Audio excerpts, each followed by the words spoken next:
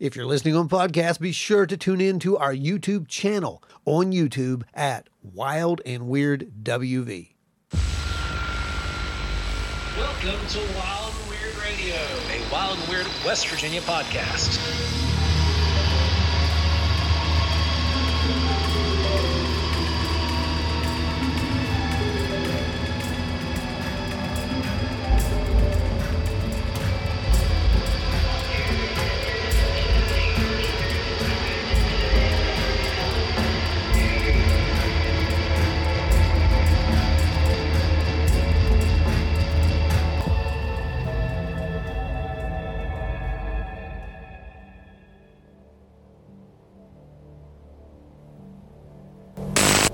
Welcome back to Wild and Weird Radio, everybody. Thank you for joining us once again for your regular scheduled program.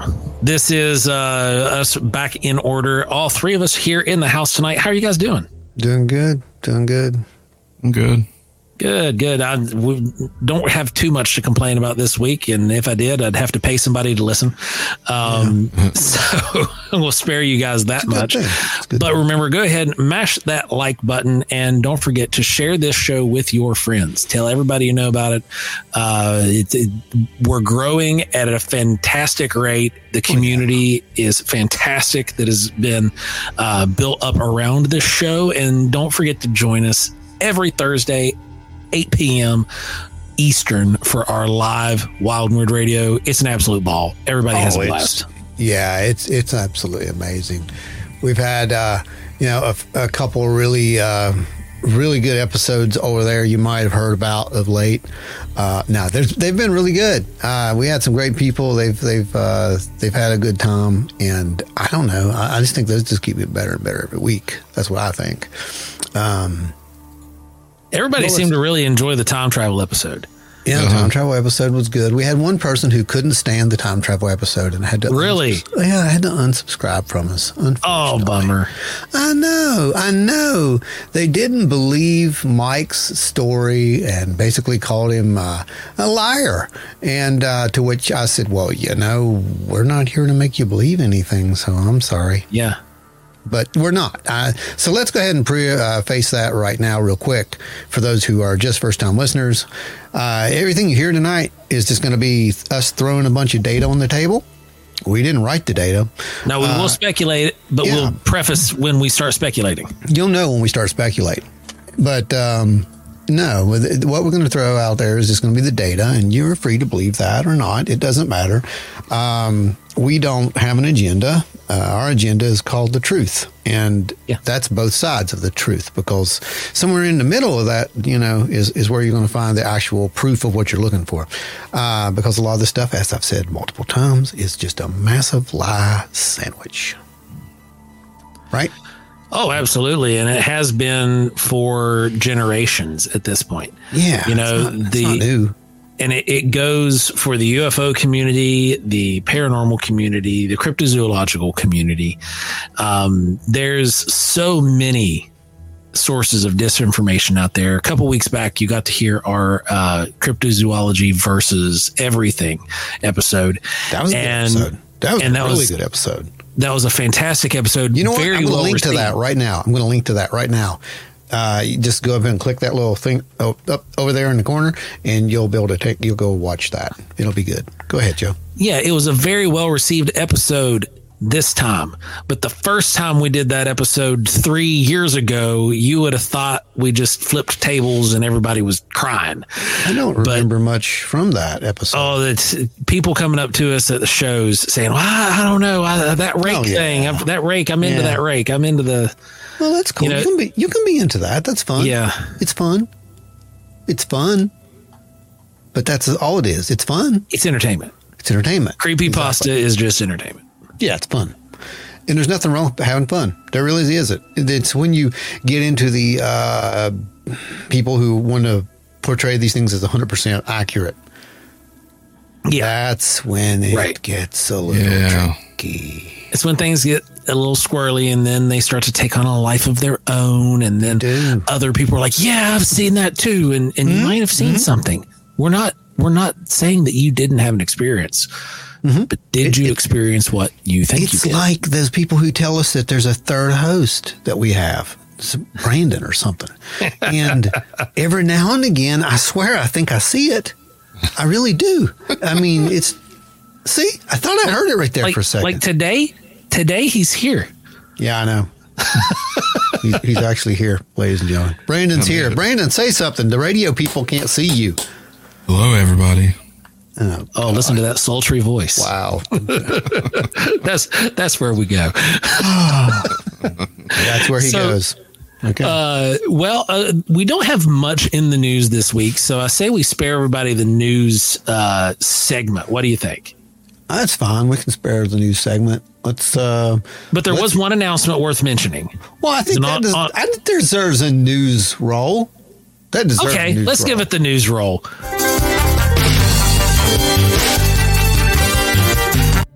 The abridged version. There we go. Ladies and gentlemen, boys and girls, children of all ages, this year at CryptidCon in Lexington, Kentucky, the very first guest on the docket is Mr. Giorgio Tsoukalos. Trust me, you're going to want to come hang out. Giorgio. We've met the guy. He's one of the coolest people on the planet. Definitely go meet him. Yeah, he's a cool guy. We're going to be there, and we're going to have Ancient Aliens type merch. Stuff that goes along with Ancient Alien theory and whatnot. You've seen our Ancient Alien stuff for the past few years, but you have not seen the degree of Ancient Alien merchandise that will be on this table. Because the entire year's production scale has been changed. This is going to be epic. Epic. I've scrapped 3 projects that I was going to do and changed them, and now it's UFOs. It's going to be epic.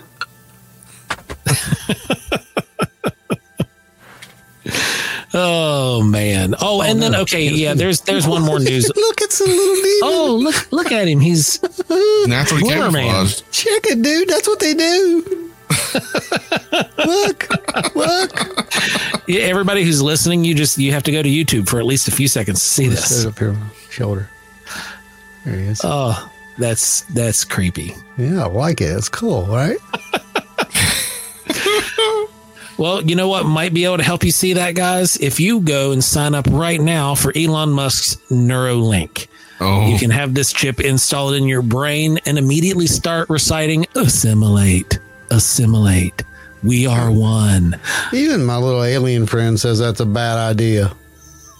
So I wouldn't do that. I mean, I don't know. I think it's a bad idea. But other than that, isn't it kind of eerily quiet in the news right now? A little bit.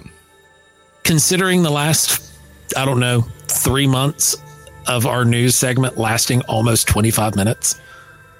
Yeah. Yeah, it's true. And it was pretty much all, about this little guy.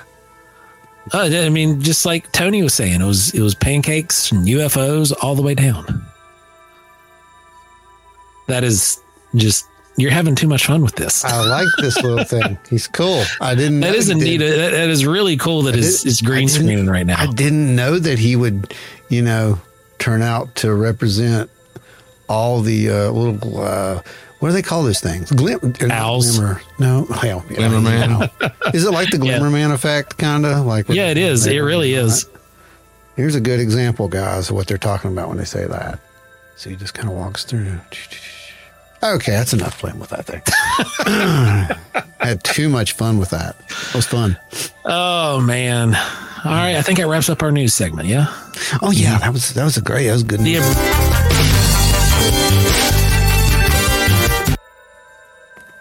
Abridged. Yep. That's right. All right, guys. Tonight's episode is a really interesting one. It's one that we've actually spoken about briefly in the past. I think it was in season 1. We were going over UFO sightings in the modern era. We touched this topic, and especially now, it is more relevant today, I think, than it has been in the last 2 decades. Yeah, I don't think you can do UFOs in North America and not touch the subject. And the title, of course, for tonight is the Cash Landrum incident.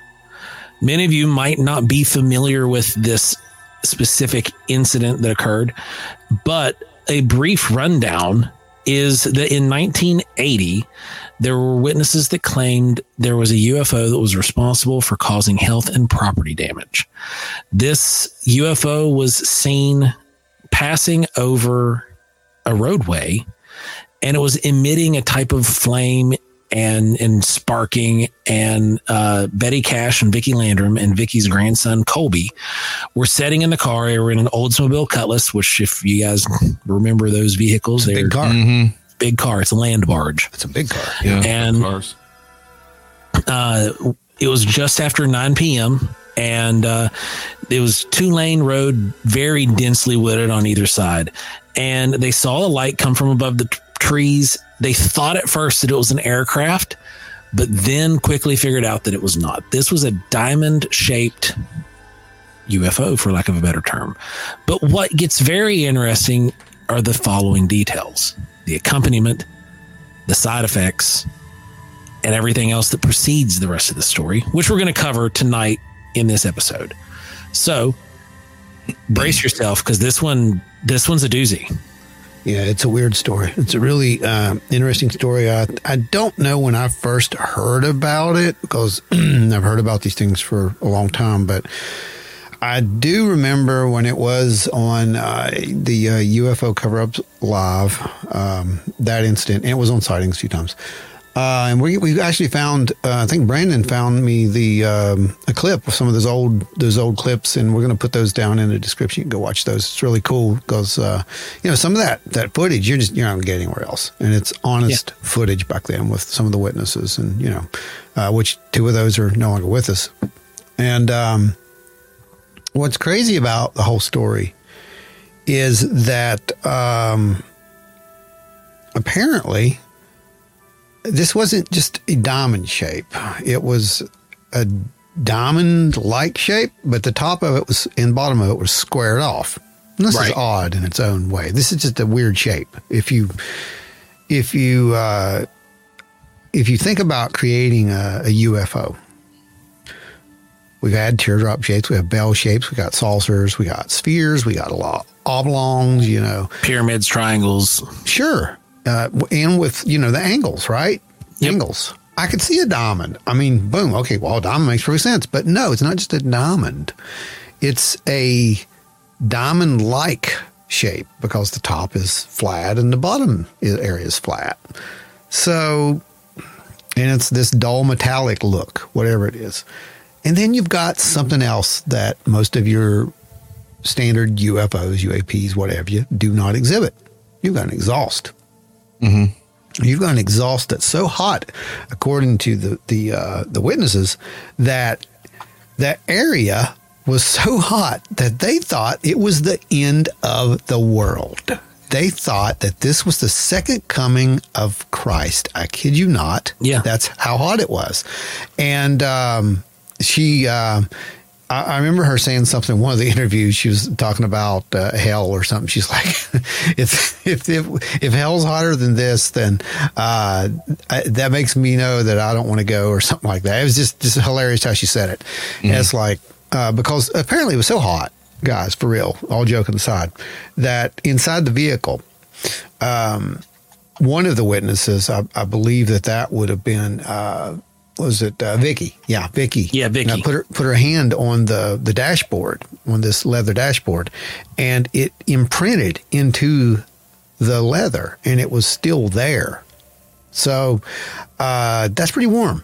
Yeah, that causes you got to have some pretty warm, heat to make that hard dash kind of malleable like that again, And Cash was outside the vehicle. She stayed outside the vehicle. When this thing comes over, she gets out. Both of them got out, actually. Vicki and Betty got out, and they're standing out there at the vehicle. But Vicki goes back because they realize, I guess, the kid's still in there screaming.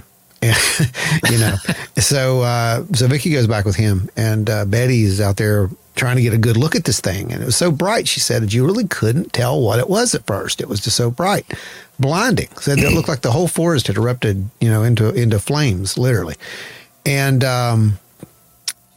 she said that the heat, when she went back to get back into the car, because it was coming up and going down, and it would go up on this, it would blast out this big exhaust, going up. And then when the exhaust stopped, it would start coming back down. Now, that reminds me of like a lunar lander kind of a situation, or something, or even a hot air balloon.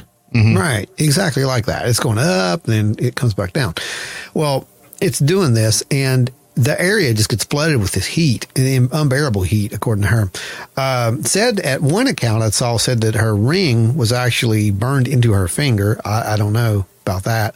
But I do know that she said she had to take her jacket.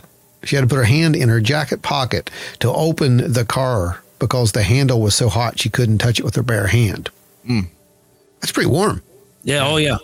That's pretty warm. It's incredibly hot. Now, mind you, the Oldsmobile Cutlass was a steel body, steel box frame vehicle. And that if you were driving past, because I used to have an Oldsmobile 88 Delta, and that was very similar vehicle. And I would drive by cars that would be on the side of the road on fire, and I could feel that heat in the door panel because it was all metal. Now, imagine being beside a blowtorch in the sky. A blowtorch in the sky, and what kind of reaction that would do. Like it's very probable that this is what would happen, because I'm touching a door panel and have my arm setting on a door panel, and I can feel that heat. Well, according to her, it felt like no heat she'd ever felt before, like at all. And so they're back in the vehicle now because they're freaking out. This thing's spewing and sputtering and whatnot, and it's coming down over the treetops.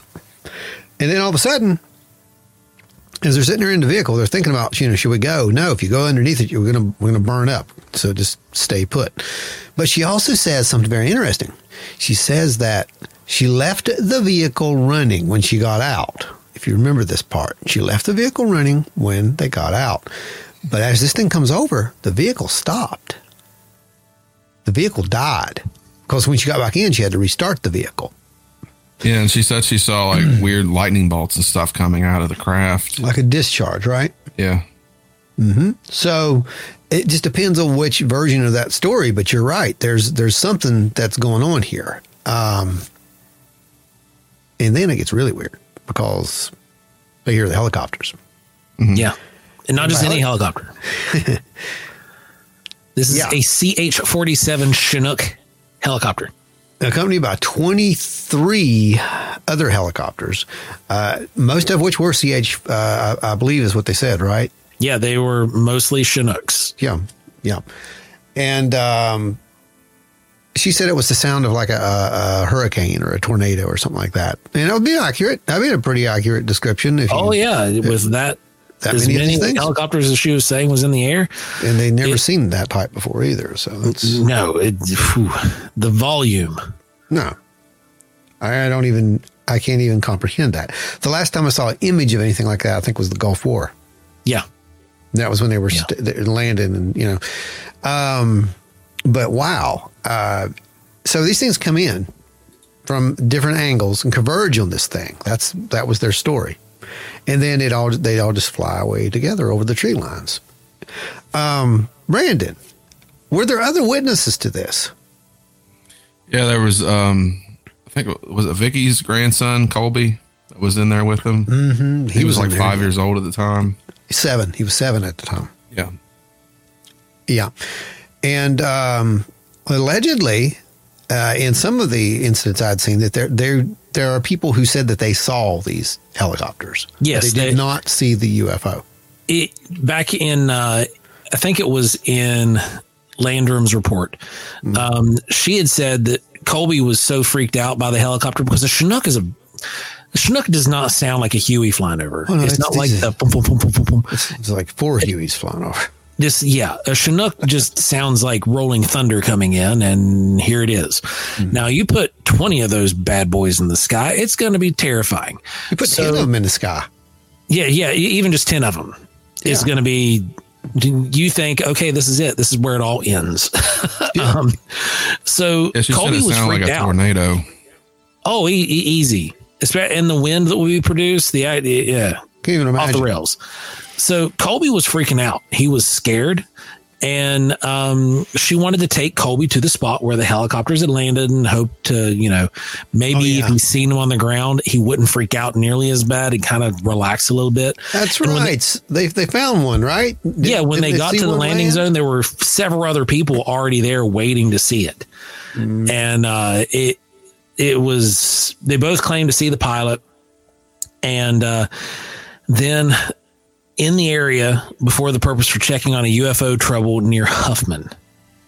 That is what the quote says there. They had, I know what you're talking about. Okay, so what they did is they went somewhere. They saw the helicopter land, like you said, and people were going up to see the helicopter. So, and this was not in relation to the actual sighting. No. Right. So she's just. These were just other people who witnessed the helicopter. Yeah. And she's just wanting to help the kid because he's still freaking out every time he hears a helicopter now, right? Yeah. All right. So they go up to the pilot and she proceeds to have this conversation with him. And he says something about he had responded to a UFO call or over. It was a Huffman or something like that. Yes, it was near Huffman.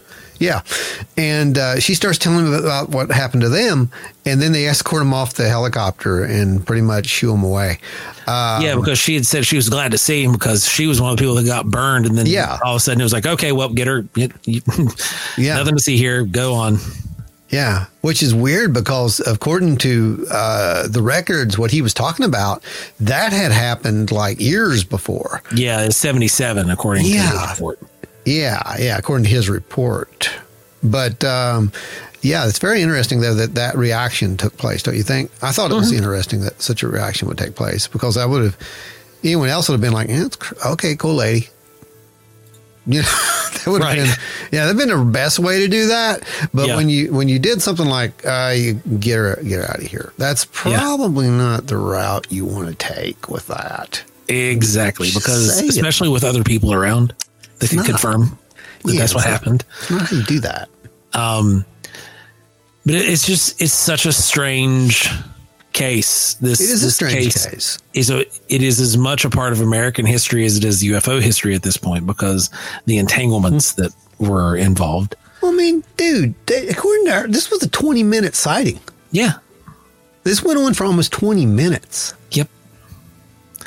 And we'll also post a link to the transcript from the Cash Landrum and Bergstrom Air Force Base Captain Davis. And it was a agreed upon recording. She wanted to make sure. And the whole transcript is there. He goes through, it's a few pages long. It's good. It's a really good transcript. But it's a really good transcript. And went in and put emphases and, all that. That is where we're getting a lot of our data from. It's really good stuff.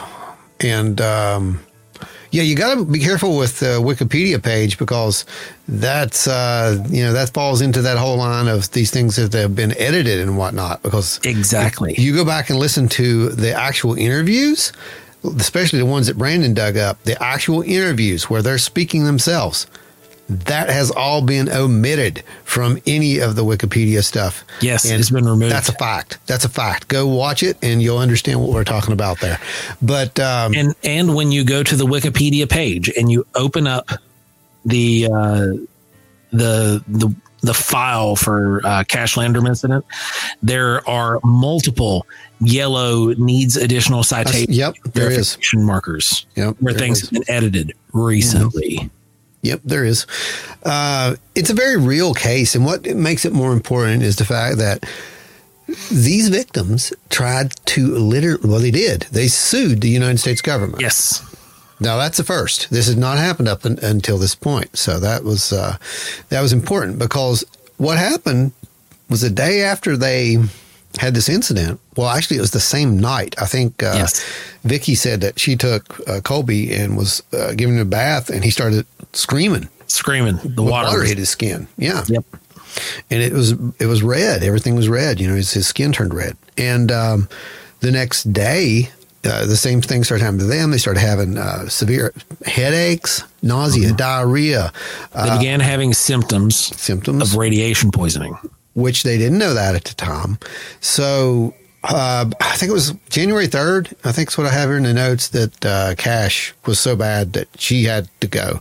So she ended up, I don't know if Vicky took her, but she ended up in the hospital, and they treated her for burns. And she had to go back after that, and they started treating her for what she said. One of them said it looked like radiation sickness is what it pretty much sounded like. And that's interesting because she lost patches of hair. She lost skin. There's like so much signs of radiation stuff here. Let me find one of the things for you. 1991, Cash's personal doctor, Dr. Brian McClellan, told Houston police that her condition was a, quote, textbook case of radiation poisoning comparable to being at, quote, 3 to 5 miles from the epicenter of Hiroshima, end quote. Wow, that's pretty significant. It is. And if you look at some of the photos, it's like, what? I mean, they'll blow your mind. They were literally, they were exposed to something out there. So let me make this real clear to you guys. We're not saying that's an alien spacecraft. So let's put that right here on the line before you start thinking, that's where we're going with this. We're not going with that. We're going with the fact that it was an unknown aircraft. And that's what it was. It was an unknown aircraft. We don't know whose it was. We just know that something was flying over that area, according to this report, and that there were biological effects after this. Now, if you go watch some of these old videos, you'll see some of the most famous skeptics of the time give their 2 cents in it. And they basically say, oh, no, this is all a lie. This was all made up. They're trying to get their bills paid for because they have, medical expenses. Well, the funny thing is, Cash didn't have any medical issues until after this, really, as far as, any kind of thing like this. I think she had heart surgery or something before this, but that's not what we're talking about. We're talking about she developed cancer after this. Yeah. Okay. Well, you don't go from just nothing to that. I'm going to read, because this is just as this is the transcript, and it's in this part where you're talking about. Go ahead. And this is Betty Cash talking, and she says, well, the only thing I know is that I was sick within 30 minutes after the time it happened and burning up. I was just like I had blistered all over, like I had been laying on a beach. Yeah. And it happened within 30 minutes after the incident. I was feeling fine before, and then all this took place. The next morning, I was so sick I couldn't, and even craving water, I was dying of thirst.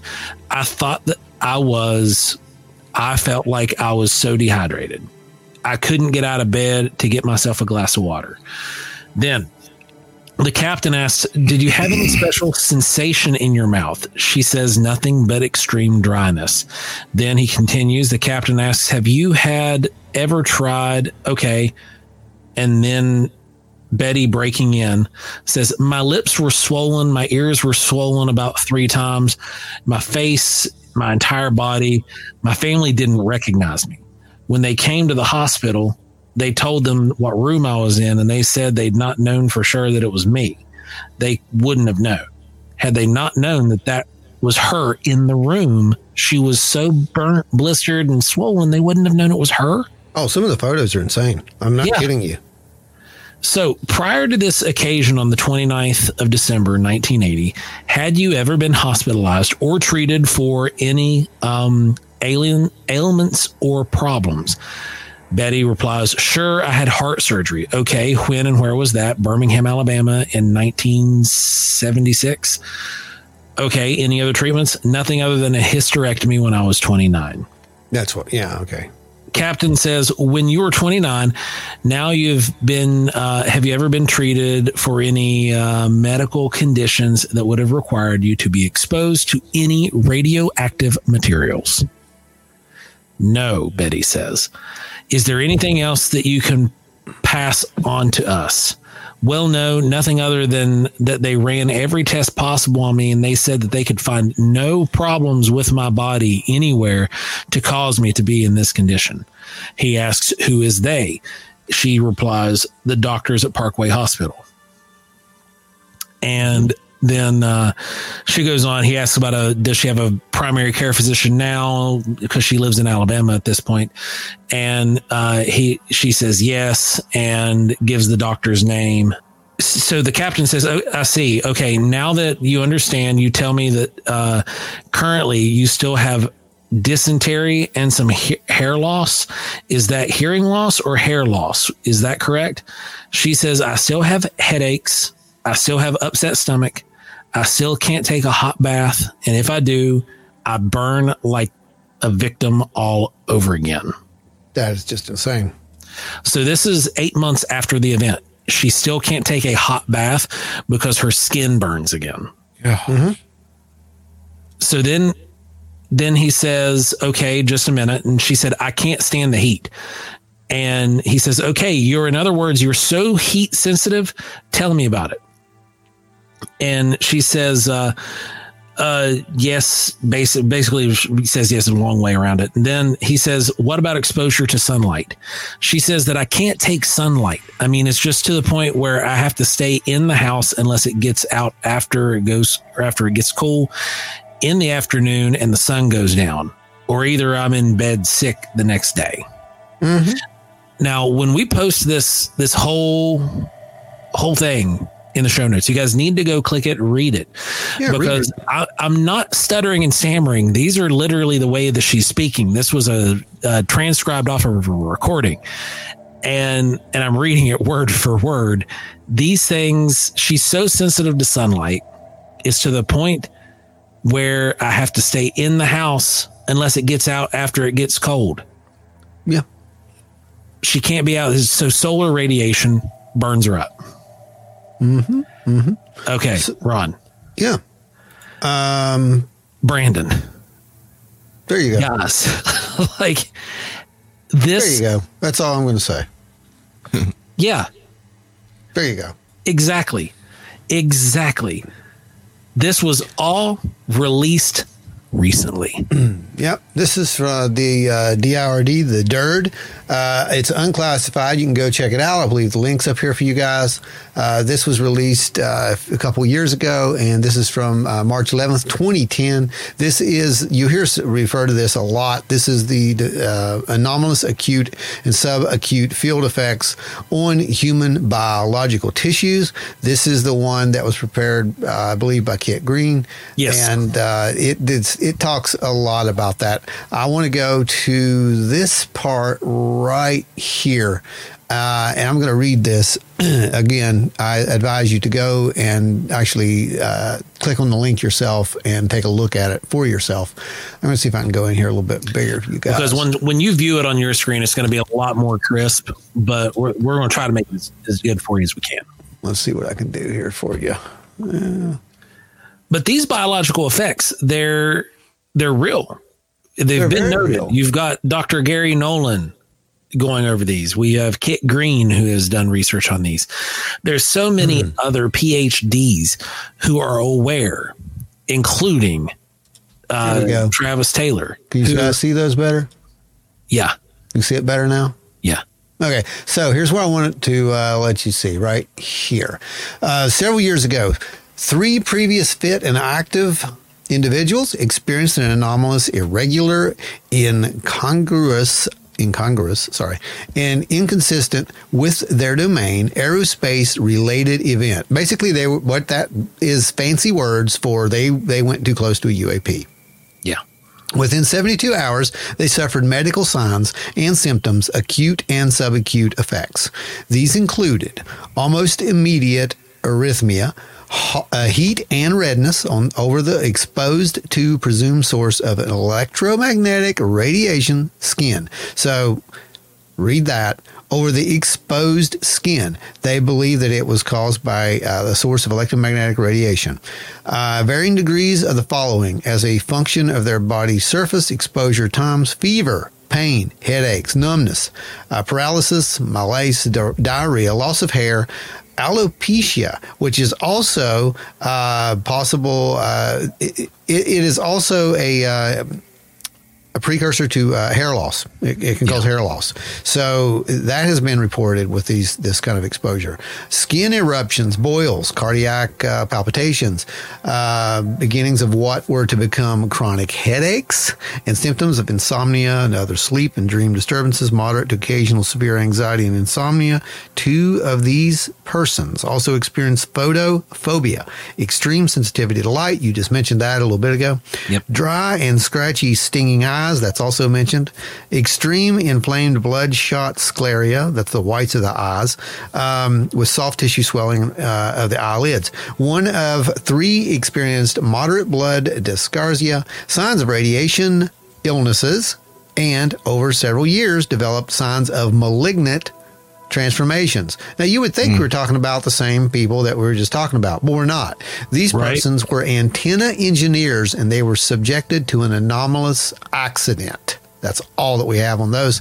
I'm sure that there's like 40 some other accidents that are quoted in this structure, in this study, by the way. But what it comes down to basically is that we're dealing with something that is producing a pretty powerful burst of energy. That energy is ionizing and non-ionizing. Now, it's non-ionizing, but if you push non-ionizing to a certain power level, it basically becomes ionizing to a degree and mimics X-ray and gamma radiation. That's kind of what is going on here. Let me get you another one here. So what we've got going on, guys, is a basic, what's the best word for it? Exposure event. That's the best word for it. It's an exposure event. And you got to think that report was done in 2010. It was released for public consumption and declassified far later. I think it was declassified in 2019, right? I think, was it 2019? Was it part of that big info dump? I think it was 2019. It might have been 2019. I'm not sure. It's over on our main page. Yeah, we've got all that stuff over there. So you can also go find that link on the website and a few other places as well. But this took place in the 80s. Right? And they're describing the exact same symptoms, the exact same elements. It's that 6th observable, as they like to call it. Remember the 5 observables that Elizondo and all those guys were talking about, put off and all those guys? Well, it's a 6th observable, and that's the one that people don't like to talk about, and that's the damage to skin, damage to the biologics, and that's us, in other words. We got too close to it, so, that's the kind of stuff that happens. But what's happening here, I got it now. I'll go right ahead, and I'm going to share this one now. Let you guys take a look at this. So again, if you're listening to this, pop on over and just have a view, have a look at these, and then make up your own mind. You can do that later because, again, it's just the evidence, and it's straight from the sources. You can go take a look at that and judge it yourself. Again, no one's telling you what to believe, only showing you what's there. This should be it right here. This is it. Can you see that? Mm-hmm. Got that? Okay. So this is from the Lighthouse. This is a really good article that we quote sometimes too, that'll often be out there in the support of some of this close contact stuff. According to MJ Baines, Christopher Green, research into such cases began in 2003. So they started actually going into this stuff in 2003, right? So that means that it's very possible that some of the data that eventually got, released, this case is in there. Oh, very, very possible. We don't know. We don't know. And it's also theorized that part of this case was also the Rendlesham incident. Oh yeah, that's pretty much all but been proven at this point. Right. Yeah, it's pretty much all but been proven at this point, Joe. But how does it work? Well, Christopher Green's DIRD, which I just showed you, refers to the potentially dangerous effects of a phenomena. You've heard us talk about this before, called blue shifting. And that's being exposed to blue shifting at relatively close range. If you can feel it, that's pretty close. Yes. That it can result in symptoms associated with broadband radiation poisoning. The concept of blue shifting is detailed in a highly technical DIRD written by Dr. Hal Puthoff. It is entitled Advanced Space Propulsion Based on Vacuum Spacetime Metrics Engineering. Dr. Puthoff wrote in that ultraviolet and soft X-ray generation due to blue shifting of the visible portion of the spectrum to higher frequencies can produce harmful effects. So what that basically means is, let me find it here for you. The downside, if you push this ultraviolet, which is harmless light, ultraviolet, if you push UV to a dangerous level, to an insane, absurd amount of level, and the only way you would really be doing that would be as you were, I don't know, trying to manipulate it in some other way, there's a possibility that it goes into what's called soft X-ray region, and there can be a chance of radiation poisoning. So if you run across one of these things, he says, sitting on the ground, it's powered up, I recommend you don't rush up to it. And now I think we know why. Right. Because it's not going to be good for you. Just don't do it. You're going to have some issues. Now, what that does seem to suggest is that these craft, some of them, are apparently running off nuclear power. That is what it sounds like, right, guys? Stanton Friedman actually said that it was powered off of a nuclear source. That it was a fission reaction, right? That he thought that this thing was running off of. And another one said that back in the day, this isn't now, but this was back in the day, said that it could have been a microwave propulsion system that they were testing. Because back in the day, there was talk of this pulsed microwave engine. I believe it was leaving something called, what was it called?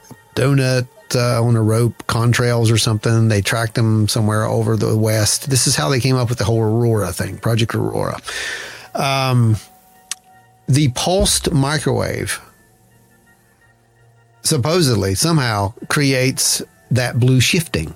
So apparently, if you fire that microwave beam up enough, and it hits whatever it's hitting. I don't know what the media is. I couldn't tell you. I'm not an astrophysicist. But if it hits this certain media, it's at a certain wavelength, the power causes it to basically go from a harmless, non-ionizing form to an ionizing form. And that's where you get the issues. That's where the danger comes in.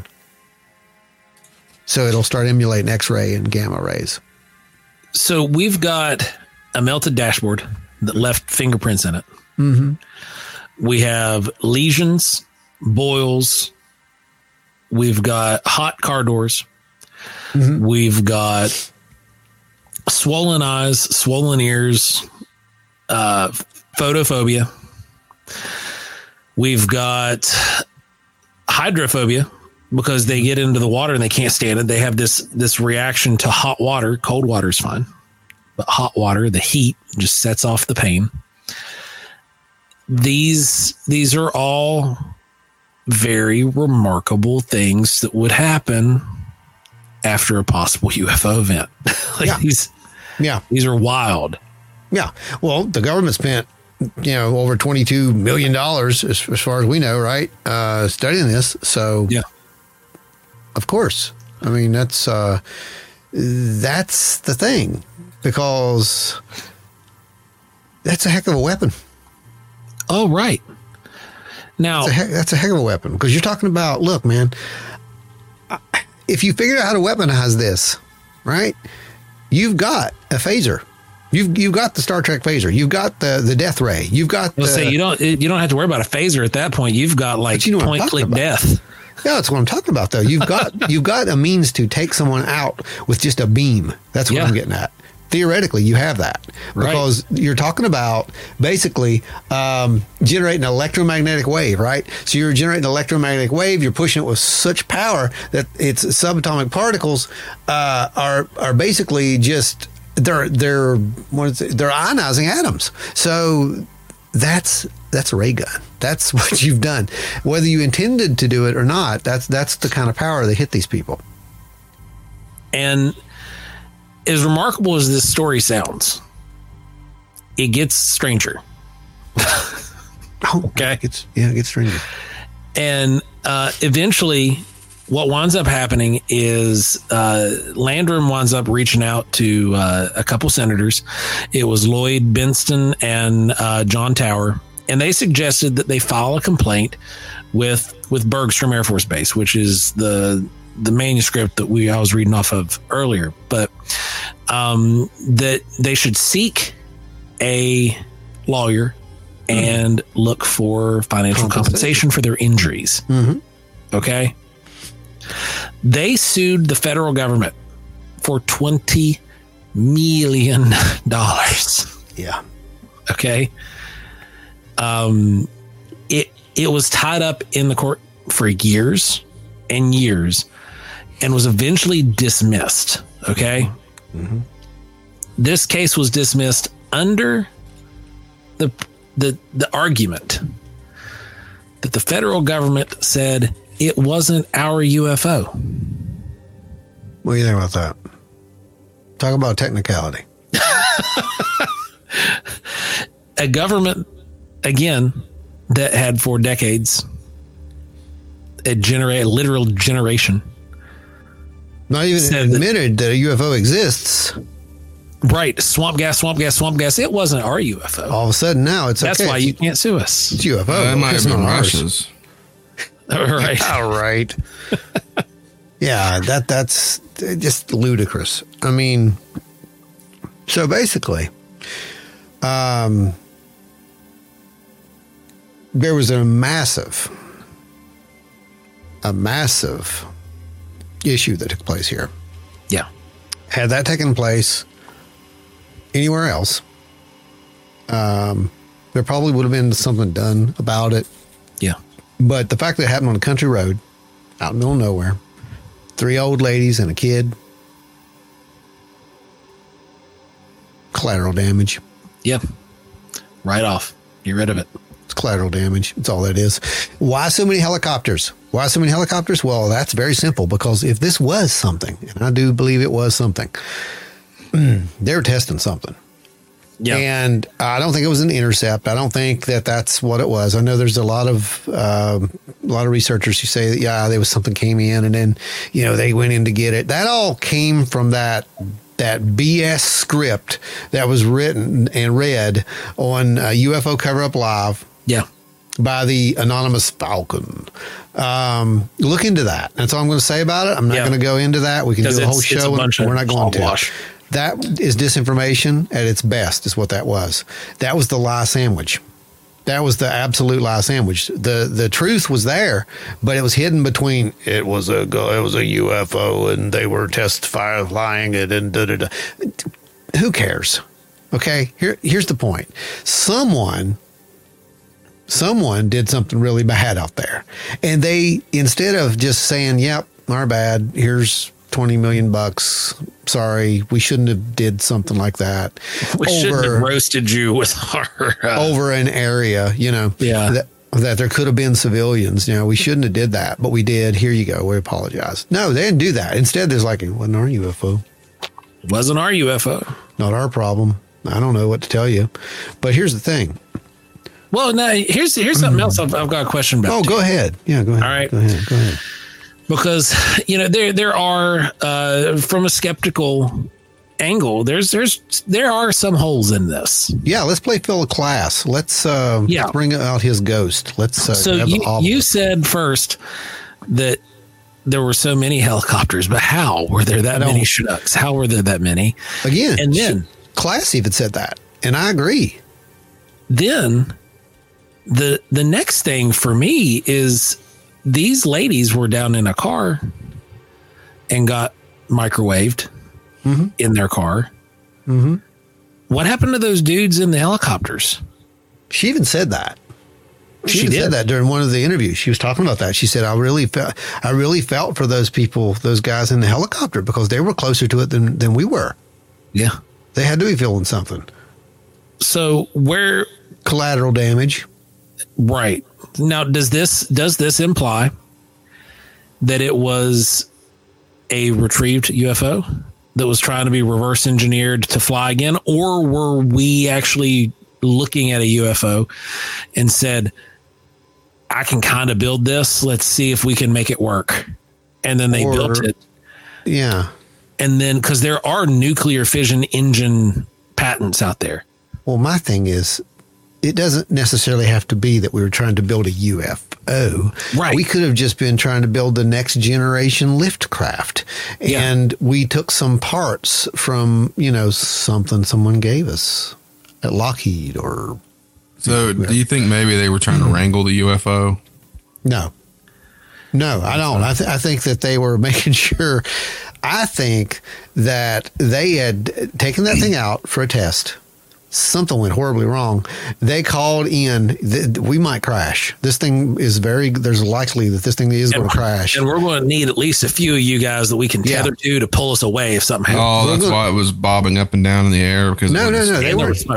They weren't attached to it yet. No, not yet. You can better believe that if that thing went down, if it had, nuclear material on it, they were going to have to shut an entire area out. They probably had so much response teams on those helicopters. This is the only reason you would have that many helicopters. You would have to have a response team for a possible crash, recovery. You would have to have, contamination. Exactly. Decontamination. How they would cover it up. Everything. Chemical truck spill. But yeah, that's what you would have to do. You'd have to go in. You'd have to have that. So they had that contingency in the air, and I think that's what they were doing. That's where the mass force would have had to have been employed there. Yeah, I think that's the only way that could have come into play. I think that's what they were doing. If that's what it was, that's what they were doing. And they escorted it away, and it did not crash, and they didn't have to do anything. They didn't have to go to Plan B. That's what it came down to. But if you look at some of the history, you were talked about it. We had those engines, right? Yeah. Well, I mean, they're called NTRs. They're called nuclear they're nuclear thermal rockets. NTRs is what they're called. And that was going to be our engine that got us into space before they put everything into the space shuttle program. They were literally working on this NTR technology, and it went from 1955. They had a built model in 1955, guys. They tested this thing in 1955. It ran all the way up to 1973 before they just, closed the program. You know what? And according to Stan Friedman, a lot of those programs worked, and they're like, "Oh, well, it works. All right, program's closed. Exactly. New name." You guys remember a little craft called the Delta Flyer? Y'all remember that? Oh yeah. Now, the Delta Flyer was the first time that we actually got to see what I still to this day consider a demonstration of unconventional technology. And that was when this thing literally just lifts off, goes over here and sits back down. I mean, that was an amazing, amazing thing to see. That was the first time that had ever happened. And you can bet that they've been doing that for years. The first thing I thought of when I saw that was the Cash Landrum incident. That was the very first thing I thought of when I saw that thing lift off. Because you have that same kind of exhaust coming down. Mm-hmm. And, we see that now with the, freaking, what is it called? Elon's baby, where they come. Oh, yeah, the SpaceX rockets. They're amazing. They're just amazing. Yeah. But, again, these are intelligent, systems. Yeah. I mean, maybe this thing was intelligent too. Maybe that was one of the first, remote things they were testing. One of the first versions of kind of drone what would become the Falcon. If that was an unmanned vehicle, that makes more sense to have all those people, following it as well. And you're flying it remotely. Yeah, flying remotely. But these incidents, dude, these close to the technology incidents, they happened. I mean, and one of the most popular ones, was what's his name from Skinwalker Ranch, Thomas Winterton. Yes. Winterton. The exposure to basically radiation. That Gary Nolan said that he was exposed to direct beam. Right. Is what he said. That he was targeted. That's exactly what he said. And if you look at the medical pictures and whatnot of him, the reports that have been released, dude, it's crazy. I mean, that big knot on the back of his head, it's like, that's kind of some of the stuff she was talking about. Like some of her hair fell out and whatnot as well. But, yeah, I mean, you got visible skin irritations, you got hair loss. I mean, it's the same thing. I don't know. It's radiation. It's some kind of radiation. That's what I'm coming at this with. So I don't know what it was any more than that.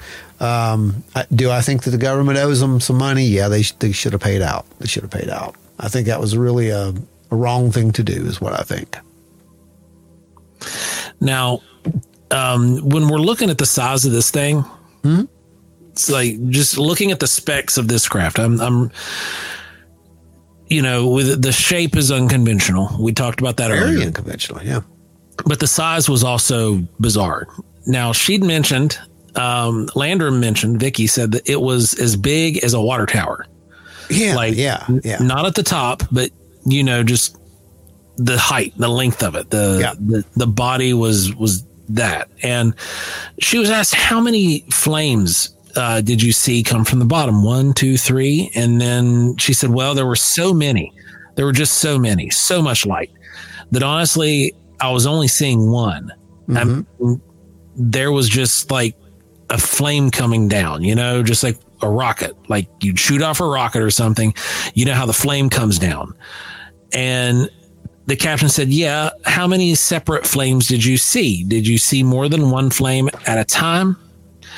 And then she responds saying, no, I was looking for it, but I wasn't looking for it, rather. She said, no, I wasn't looking for it. I was too scared. To put it that way, I ain't going to say I wasn't scared. I was scared. I guess I'm a coward, but I was scared. And then the captain says, okay, can you recall if you saw more than one flame at a time? This seemed to be like a sticking point. Like he's trying to this methodology of questioning is trying to say, well, our craft has 4 flames. So if they saw 5 or 6 or 3, it wasn't us. Yeah. Does that make sense? Yeah. And I think that makes sense. He said, okay, can you recall if you saw more than one flame at a time? No, I wasn't looking at the flames. I was looking for a way out. And he says, oh, okay, I understand. The reason I'm asking is, didn't it have one engine or several engines from what you could tell? And they respond, I wish I could have asked. I wish they could have asked me that when I was under the hypnotism. And then chuckles. Prior to the incident, Miss Landrum, have you been treated for any illness? And then it goes through all of her sicknesses and stuff that she had come up with after her exposure there. And it's just a very, very, very fascinating manuscript to go through this. And you can see where they are trying really hard to find their out. Mm-hmm. Yeah, they're trying. They're trying their absolute best. Like Brandon, you write, books and scripting and things of that nature. I mean, is that not how you would frame something out? Yep. Oh yeah, totally would. Like just to get away, like, okay, here's my scapegoat. I'm gonna ask him this, and then bam, hit him with the big rubber stamp that says denied. Mm-hmm. Yeah, it sounded like they were setting her up to make her look stupid. Uh-huh. That's what I thought as well, man. Mm-hmm. Well, I mean, parts of the story, I'm just telling you right now, parts of the story don't make sense. Right. That's just logic. That's data. parts of this story don't make sense. Does that mean we need to throw it out like Phil Klass and like, Sean Kirkpatrick would have you do? No, it doesn't. It means that you need to put the little parts over here that don't make sense. And then you need to stack up all these other parts that do make sense. And you're going to see a massive imbalance that shouldn't exist if there's, if this was a non-event. To give an overview real quick, because we're coming up here, we're hitting the hour mark. To give an overview of the things that don't make sense versus the things that do. Want to see something makes no sense? This is what makes no sense. You got this massive thing coming over the road, right? It's even brighter than this, by the way. That's just my little rendition of it. So, because it was described as turning night to day. Not only that, it left physical marks on that road and on the trees. Mm-hmm. Yeah. If there was nothing there, how did it do that? Calling upon the ghost of Phil Klass. Can you answer that question? No, you can't. Let's get the obelisk out. Yeah, right. But okay, so that's one of the things that tracks with everything that we know now. And it had trace evidence. Okay, it was one of the first cases that actually had trace evidence. Mm-hmm. Now it had trace evidence. It didn't have radiation. It didn't have radiation. This is one of the skeptics' number one things. Yeah. It didn't have radiation. The car should have been radioactive, according to them. The car was not radioactive. There was no radiation discovered. If it was a radiation sickness, then why not? But the answer is, what did I tell you? This form of radiation is not like your standard ionizing radiation, as in gamma radiation. This is different. Think about what we found in Canoa State Forest at one time. The radiation dissipated. We measured it dissipating. It did dissipate. Yes, it did. It did. It absolutely dissipated. Yeah, it was very quick. It dissipated over a 6-hour period of time. Shouldn't have did that. Yeah, it shouldn't do that. Right? That's not how radiation works, kids. No. Like the half-life is not that. If it's there, it's going to be there. And it's going to be there for a long time, usually. Like based off our normal understanding of how it works. Okay, so things that don't make sense. The amount of helicopters. No, doesn't make sense. Or where they all came from. Doesn't make sense. That's a lot. Doesn't make sense at all. Now, that's a lot of helicopters. And to be fair, some of the reports I've seen, not all of them were CH-47s. Right, they're just your standard black. Don't know what they were. They just said the helicopters. We can assume they were probably UH-1s back then because Black Hawks weren't around yet. So they were probably UH-1s because they were still using those things, up into the 2000s. Right. I mean, they're still using them for training today. They're a great helicopter. Why wouldn't you? Yeah. Who doesn't love a Huey? I mean, I love those things. But now, So you've got the amount of helicopters. The next one up is I'm gonna put it in there just because it fits both categories. The lack of the radiation. The other thing that to me doesn't make much sense. If that actually happened to the dashboard and you're going to go speak to somebody, like those dashboards come out, you can take that section of the dashboard out and be like, look at this. I'll address this right now because I get where you're going with it, but I can also say this. Those were two old women in the 1980s. Think about that just for a second. That's old true. Women, 1980s, church going. The one that really aggravated me the worst was hearing her later on when she was close to death, and she's telling her story, and she says she couldn't even go to the store because people were making fun of her, and she said that she wanted to go to church, but even her preacher wouldn't let her come in. Yeah. Even her preacher wouldn't let her come in. I'd go to the grocery store, and people would make fun of me. I'd try to go to church, and the pastor asked me not to come.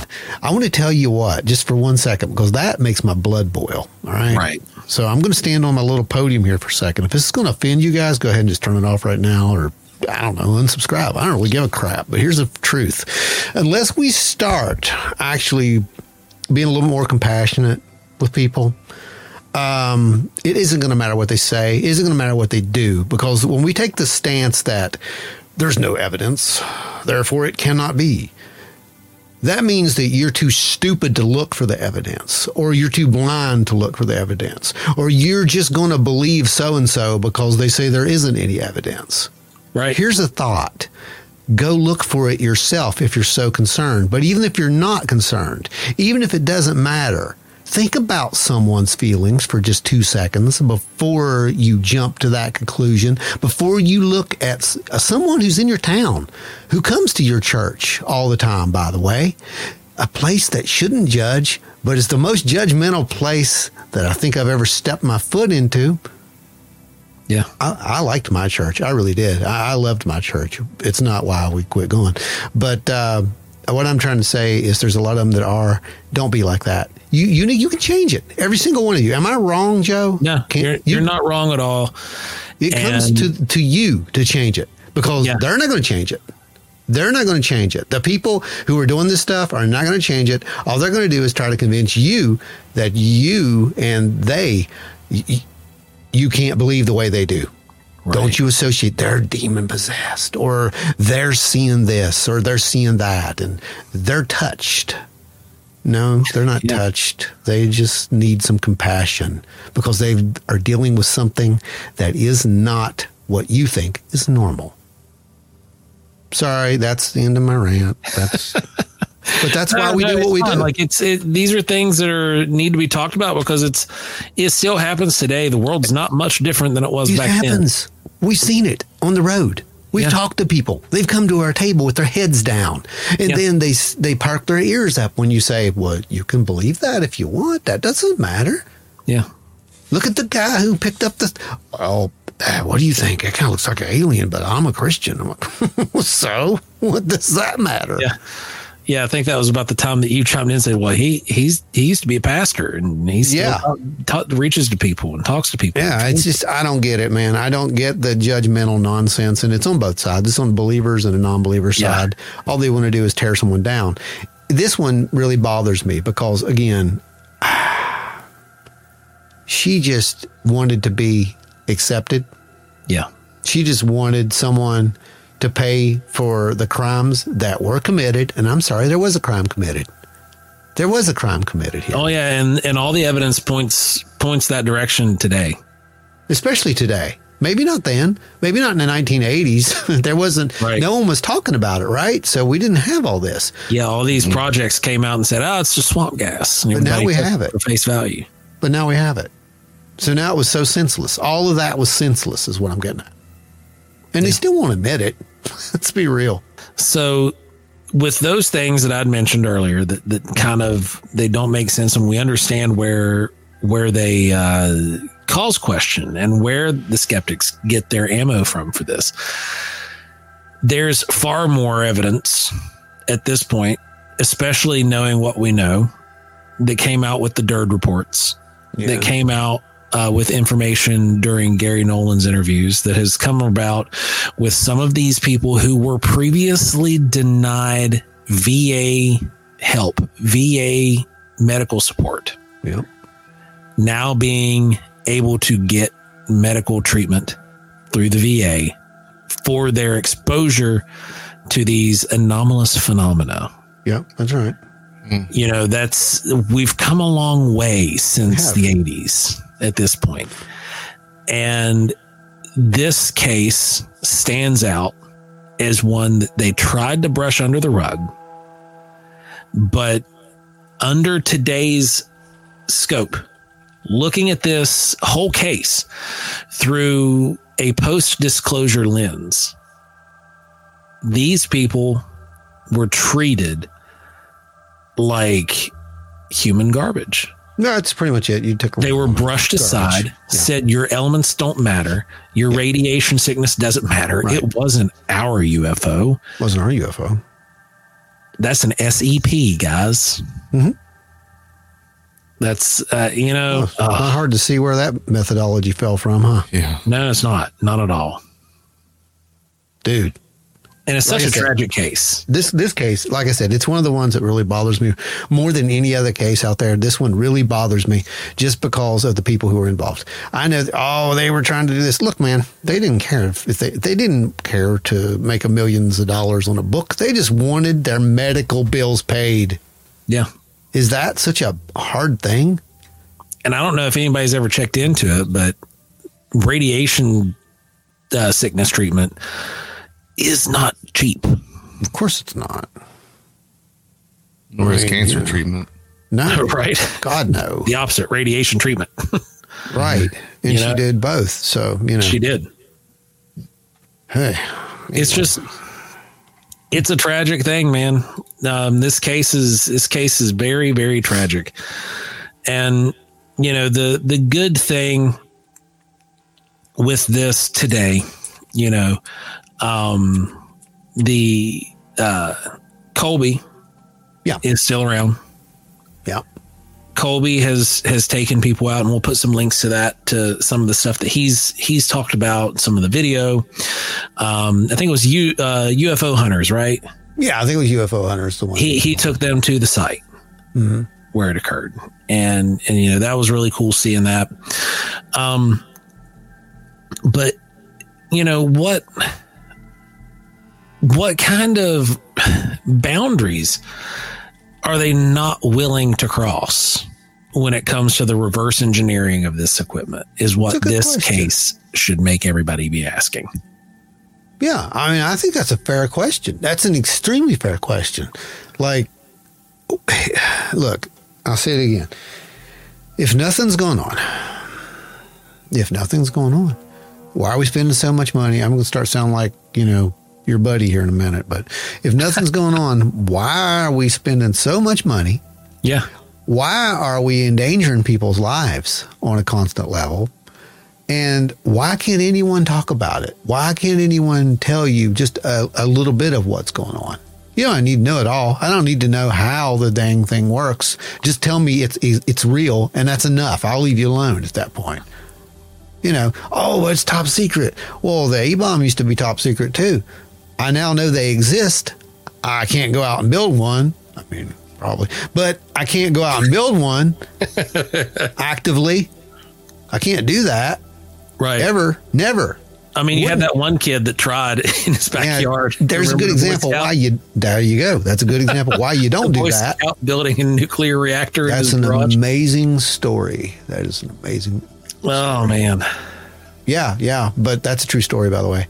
Yeah. Look that one up. That's an insane story.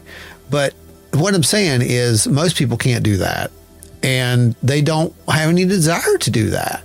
So just because I would know that UFOs or whatever they are exist, these, non-human intelligent vehicles exist, then what does that matter? I can't go out and build one. I'm probably not going to build it and go, start an international incident somewhere. But we will build it and hang it in a golf course somewhere. Do that. We can totally do that. Let's be real about that one. But yeah, but what is sad is that Betty Joyce Cash, she did die at age 69 on December 29th, 1998. Do you know that is the anniversary of their sighting? The 18th year anniversary of their sighting, if I'm right. Is that right? 18 years? Yeah. 18 years to the day of the sighting. Yeah. And then Vicky, of course, she died 83, September 12th, 2007. But, yeah, man, just, they left a legacy, but unfortunately still to this day, there's no answers to this case. They say it's closed. I say it's wide open until that piece of evidence comes out. Yeah. Hopefully it does. Hopefully someone releases that study and it's just a little mention of their case in one of those files. That's all it would take at this point. Yeah. And it's not even. Since they said it's not theirs, do you think it's one of those private companies that have reverse engineered something? Oh, like a defense contractor. Yeah. I mean, it could be. That's possible because it's protected. Why do you think? It's protected under that umbrella, man. why do you think we gave it to the defense contractors? Yeah.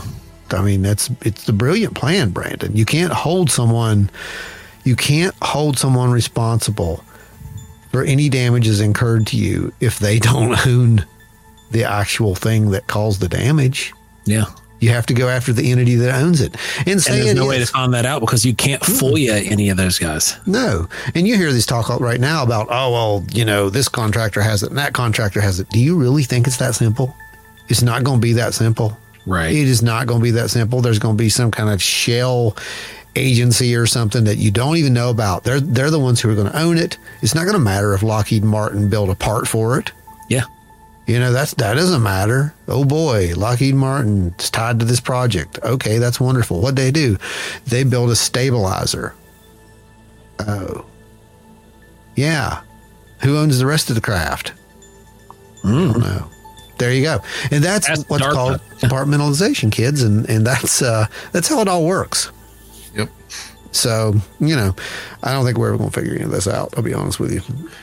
Yeah, it's going to be a tough one. And it's a really sad case, but in today's world, looking at it through the lens we've got, you know, it has some very valuable points that used to be just dismissed as, you know, two old ladies trying to get money, you know, and now you look at this, we have these declassified documents. We have these reports now, you know, that say, oh yeah, well, these are the symptoms, and guess what they had, and guess what they didn't have access to. They didn't have access to that DIRD report to say, oh well, I'm going to manufacture all of these sicknesses. Yeah, there's at least 3 or 4 different cases that I could go over right now that mimic them that we didn't have back in 1981. So, yeah, it just keeps getting better. So, Brandon, what's your final takeaway here with this case? After like watching them talk about it and stuff, I don't think they actually encountered anything alien. I do believe it was something made here on planet Earth by humans. I think it was they ran into something they weren't supposed to. I guess maybe because it was a holiday, they put the flight pattern over that road because they figured nobody would be driving at that time of night or something. But one thing that puzzles me is like, why did it take such an interest in them though? Like, was it the car that triggered its AI systems maybe or something? I don't know. That's the one part that puzzles me. Or was it just a happy, honest to goodness coincidence that maybe, you know, it's passing directly in front of them and its failure started? I mean, we don't know. We don't know. It didn't move toward the car. It just hovered there over the tree lines for a bit, and then the helicopters came in and got it moving again. So I don't know, man. It's a hard one. Like I said, this is a weird case. It always has been a weird case. It's an emotional case because of the wrong that was done. And, you know, just like, I think it was Betty or one of them, I can't remember which one it was. It's on there. She's like, I love my country, but I'm mad at the United States government. And that's a good sentiment. You can love your country and still be mad at the government. Oh yeah. I think people need to understand that. That's okay. It's okay to do that. You have a constitutional right to do that, actually, to love your country and be not happy with your government. That's okay. So they're not synonymous with one another. Right. They're not. And that's that. Because the government changes every few years. And exactly.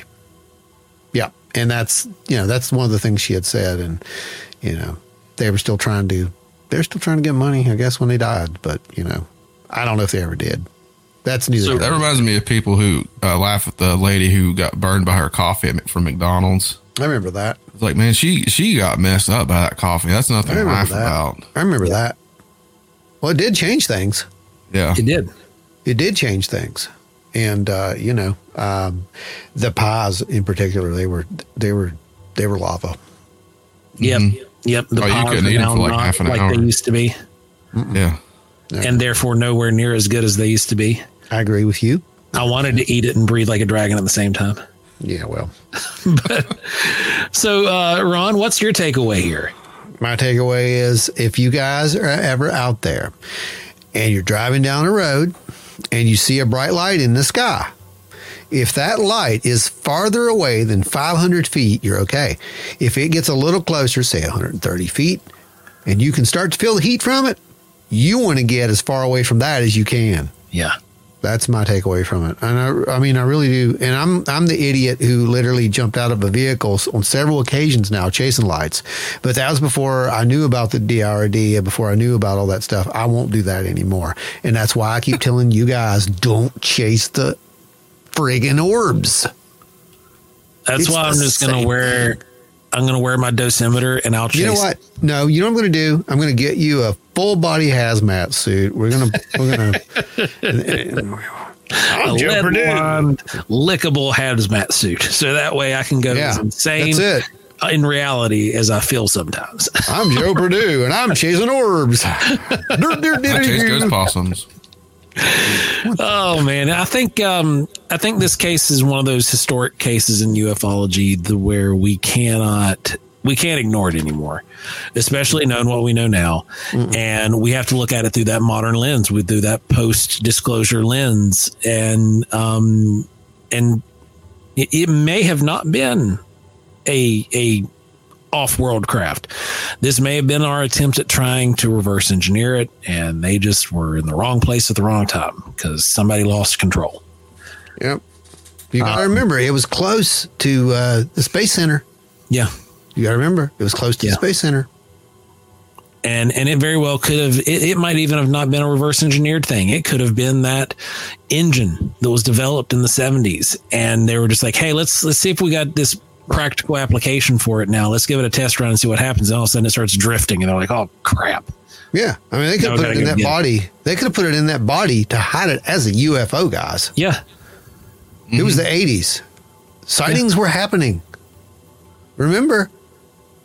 Lots of sightings happened in the 80s. There was. There was. A thing called Gulf Breeze happened in the 80s. There was all kinds of sightings in the 80s. It's true. It's all very true. Yeah. So yeah, guys, I think that brings us to a close on that episode. I think this is a really, really good show. We touched the sensitive parts of this story and looked at it through a lens that it's needed to be looked at that I don't think very many people have. So I think it's also a good example. It may have not actually been an encounter with extraterrestrials or whatever, but you can see the effects that someone would suffer if they did happen to encounter something. So like a real life guinea pig situation. Yeah. You know, and that's well within the ethical boundaries of some of these projects. So guys, if you've had a sighting, if you have seen any kind of strange lights in the sky or anything of that nature, if you've been out and about and you've had your own Bigfoot sighting or seen an alien black cat, please reach out to us at wildandweirdwv.com. Hit the report of sightings tab. We want your report. We want to add it to the data pool. We want to be able to create a map that has all this stuff. And we've been doing it so far, and we've got several reports that I need to add from out of the state now. So keep those coming in. We want reports from all over the country, guys. We're not just a West Virginia podcast. We're not just we are a West Virginia based business, but this is not a West Virginia based podcast. We are a global podcast, everybody. And don't forget that if you are listening to us and you're in Jamaica, because we know you're listening. I know Jamaica's out there. Hey, you guys, if you've had any sightings, send us some reports. We want to have them. Go to the link below that you see here on YouTube. It's wildandweirdwv.com. Contact us tab, report a sighting. And trust me, we will be in contact with you. It will not fall on deaf ears. If you just want to reach out to us to get on the show, if you're interested, if you have a book that you'd like to promote, or if you just want to come on and share your story, reach out to us at wildandweirdwv@gmail.com. We're pretty well always available. You know, you send us a message, you send us an email. We're going to try to get back with you very, very quickly. Also, remember to like, share, subscribe, tell your family and friends about how wild and weird you are every day, because it's a great family to be a part of. And we appreciate each and every one of you weirdos out there. Now, if you really want to be a part of the party and you want to come along with us on this wild ride, you definitely want to join us every Thursday night at 8 p.m. Eastern for our live radio broadcast. It is a viewer-driven show. We let you guys pretty much take the steering wheel, and we're just along for the ride. Yeah, pretty much. That's about the best description of that. Is I can And it's such a blast. You guys are absolutely phenomenal. You've supported us in so many ways, and we're going to be announcing. Actually, we may have actually already announced it. Time travel. The Paranormal High Strangeness Workshop in Point Pleasant, West Virginia. So you want to be on the live show to catch that drop. Okay, everybody. Next, if you have a story that you'd like to share, send it over. You can either tell it yourself or we can read it aloud for you. It's part of our listener accounts. We don't have very many of those. We'd love to have more, but they do come mostly over on the live. We get very few to read out over here on the recorded show. Yeah, it's mostly on the live. I think we'd love to have some more over here on this side. Yeah. And leave your comments below always as well. Absolutely. Your comments, if you have anything, if you, whatever you want to say, if it's just like, hey guys, loved the show, do it. Or if you just want to mash your forehead off the keyboard and press enter, do that too. It'll be fine. I mean, I've got some marks on my head right here from getting hit with a keyboard. Thanks, kids. I love you. But guys, this has been a fun show. Thank you all for hanging out with us for as long as you have. Thank you guys for listening out there all over. I'm going to give you guys a quick shout out real quick before we drop. By the way, guys, we're over 80,000 downloads at this point. That's right. Yeah, I forgot about that. Everybody, thanks. You guys are fantastic. That's over on the audio only side. Yeah, YouTube has gone up as well. So yes. Keep that going up, guys. Keep coming over there and joining. You're definitely going to want to do it because we got some really cool stuff that we'll be announcing real soon. That's going to be announced over there first. Holy crap. Our brothers and sisters down in Jamaica have climbed the polls once again. They are now in the number 5 slot. They kicked Germany from number 5 slot over on the countryside, followed by Australia, Canada, United Kingdom, and the United States at number 1. Wow. As always. Yes. Now, we've got in our cities breakdown at number 1, Columbus, Ohio. Thank you, Columbus, Ohio. You guys are fantastic. Huntington, West Virginia, coming in right there at a close second. Then New York. You guys have been up in the top 5 for a while, doing great up there. Thank you guys for listening to us in New York. Tell your friends. If you're riding along on the subway there in New York, just, elbow somebody that you don't know and say, hey, you guys should listen to Wild and Weird Radio. And if they come over, okay, if somebody from New York from the subway sends us an email, wildandweirdwb@gmail.com, you can contact us and we will send you a sticker. Then we've got Atlanta, Georgia, and Lexington, Kentucky wrapping up there. Thank you guys for listening. Jamaica, the Philippines, Denmark, my Northman brothers. I love you guys. Thank you guys. Thank you all for listening. Y'all are awesome. So until, for us, it's just a couple days. But for you guys, it's still next Thursday. Stay wild and weird, everybody. And remember, if you're ever driving out along a dark country road and you come across some kind of strange fiery ball in the sky, it's probably not the best idea to stop the car. Maybe even just do a U-turn. Probably for the best. Stay wild and weird, everybody. No selfies. Just get out of there. No TikTok videos? No, go home.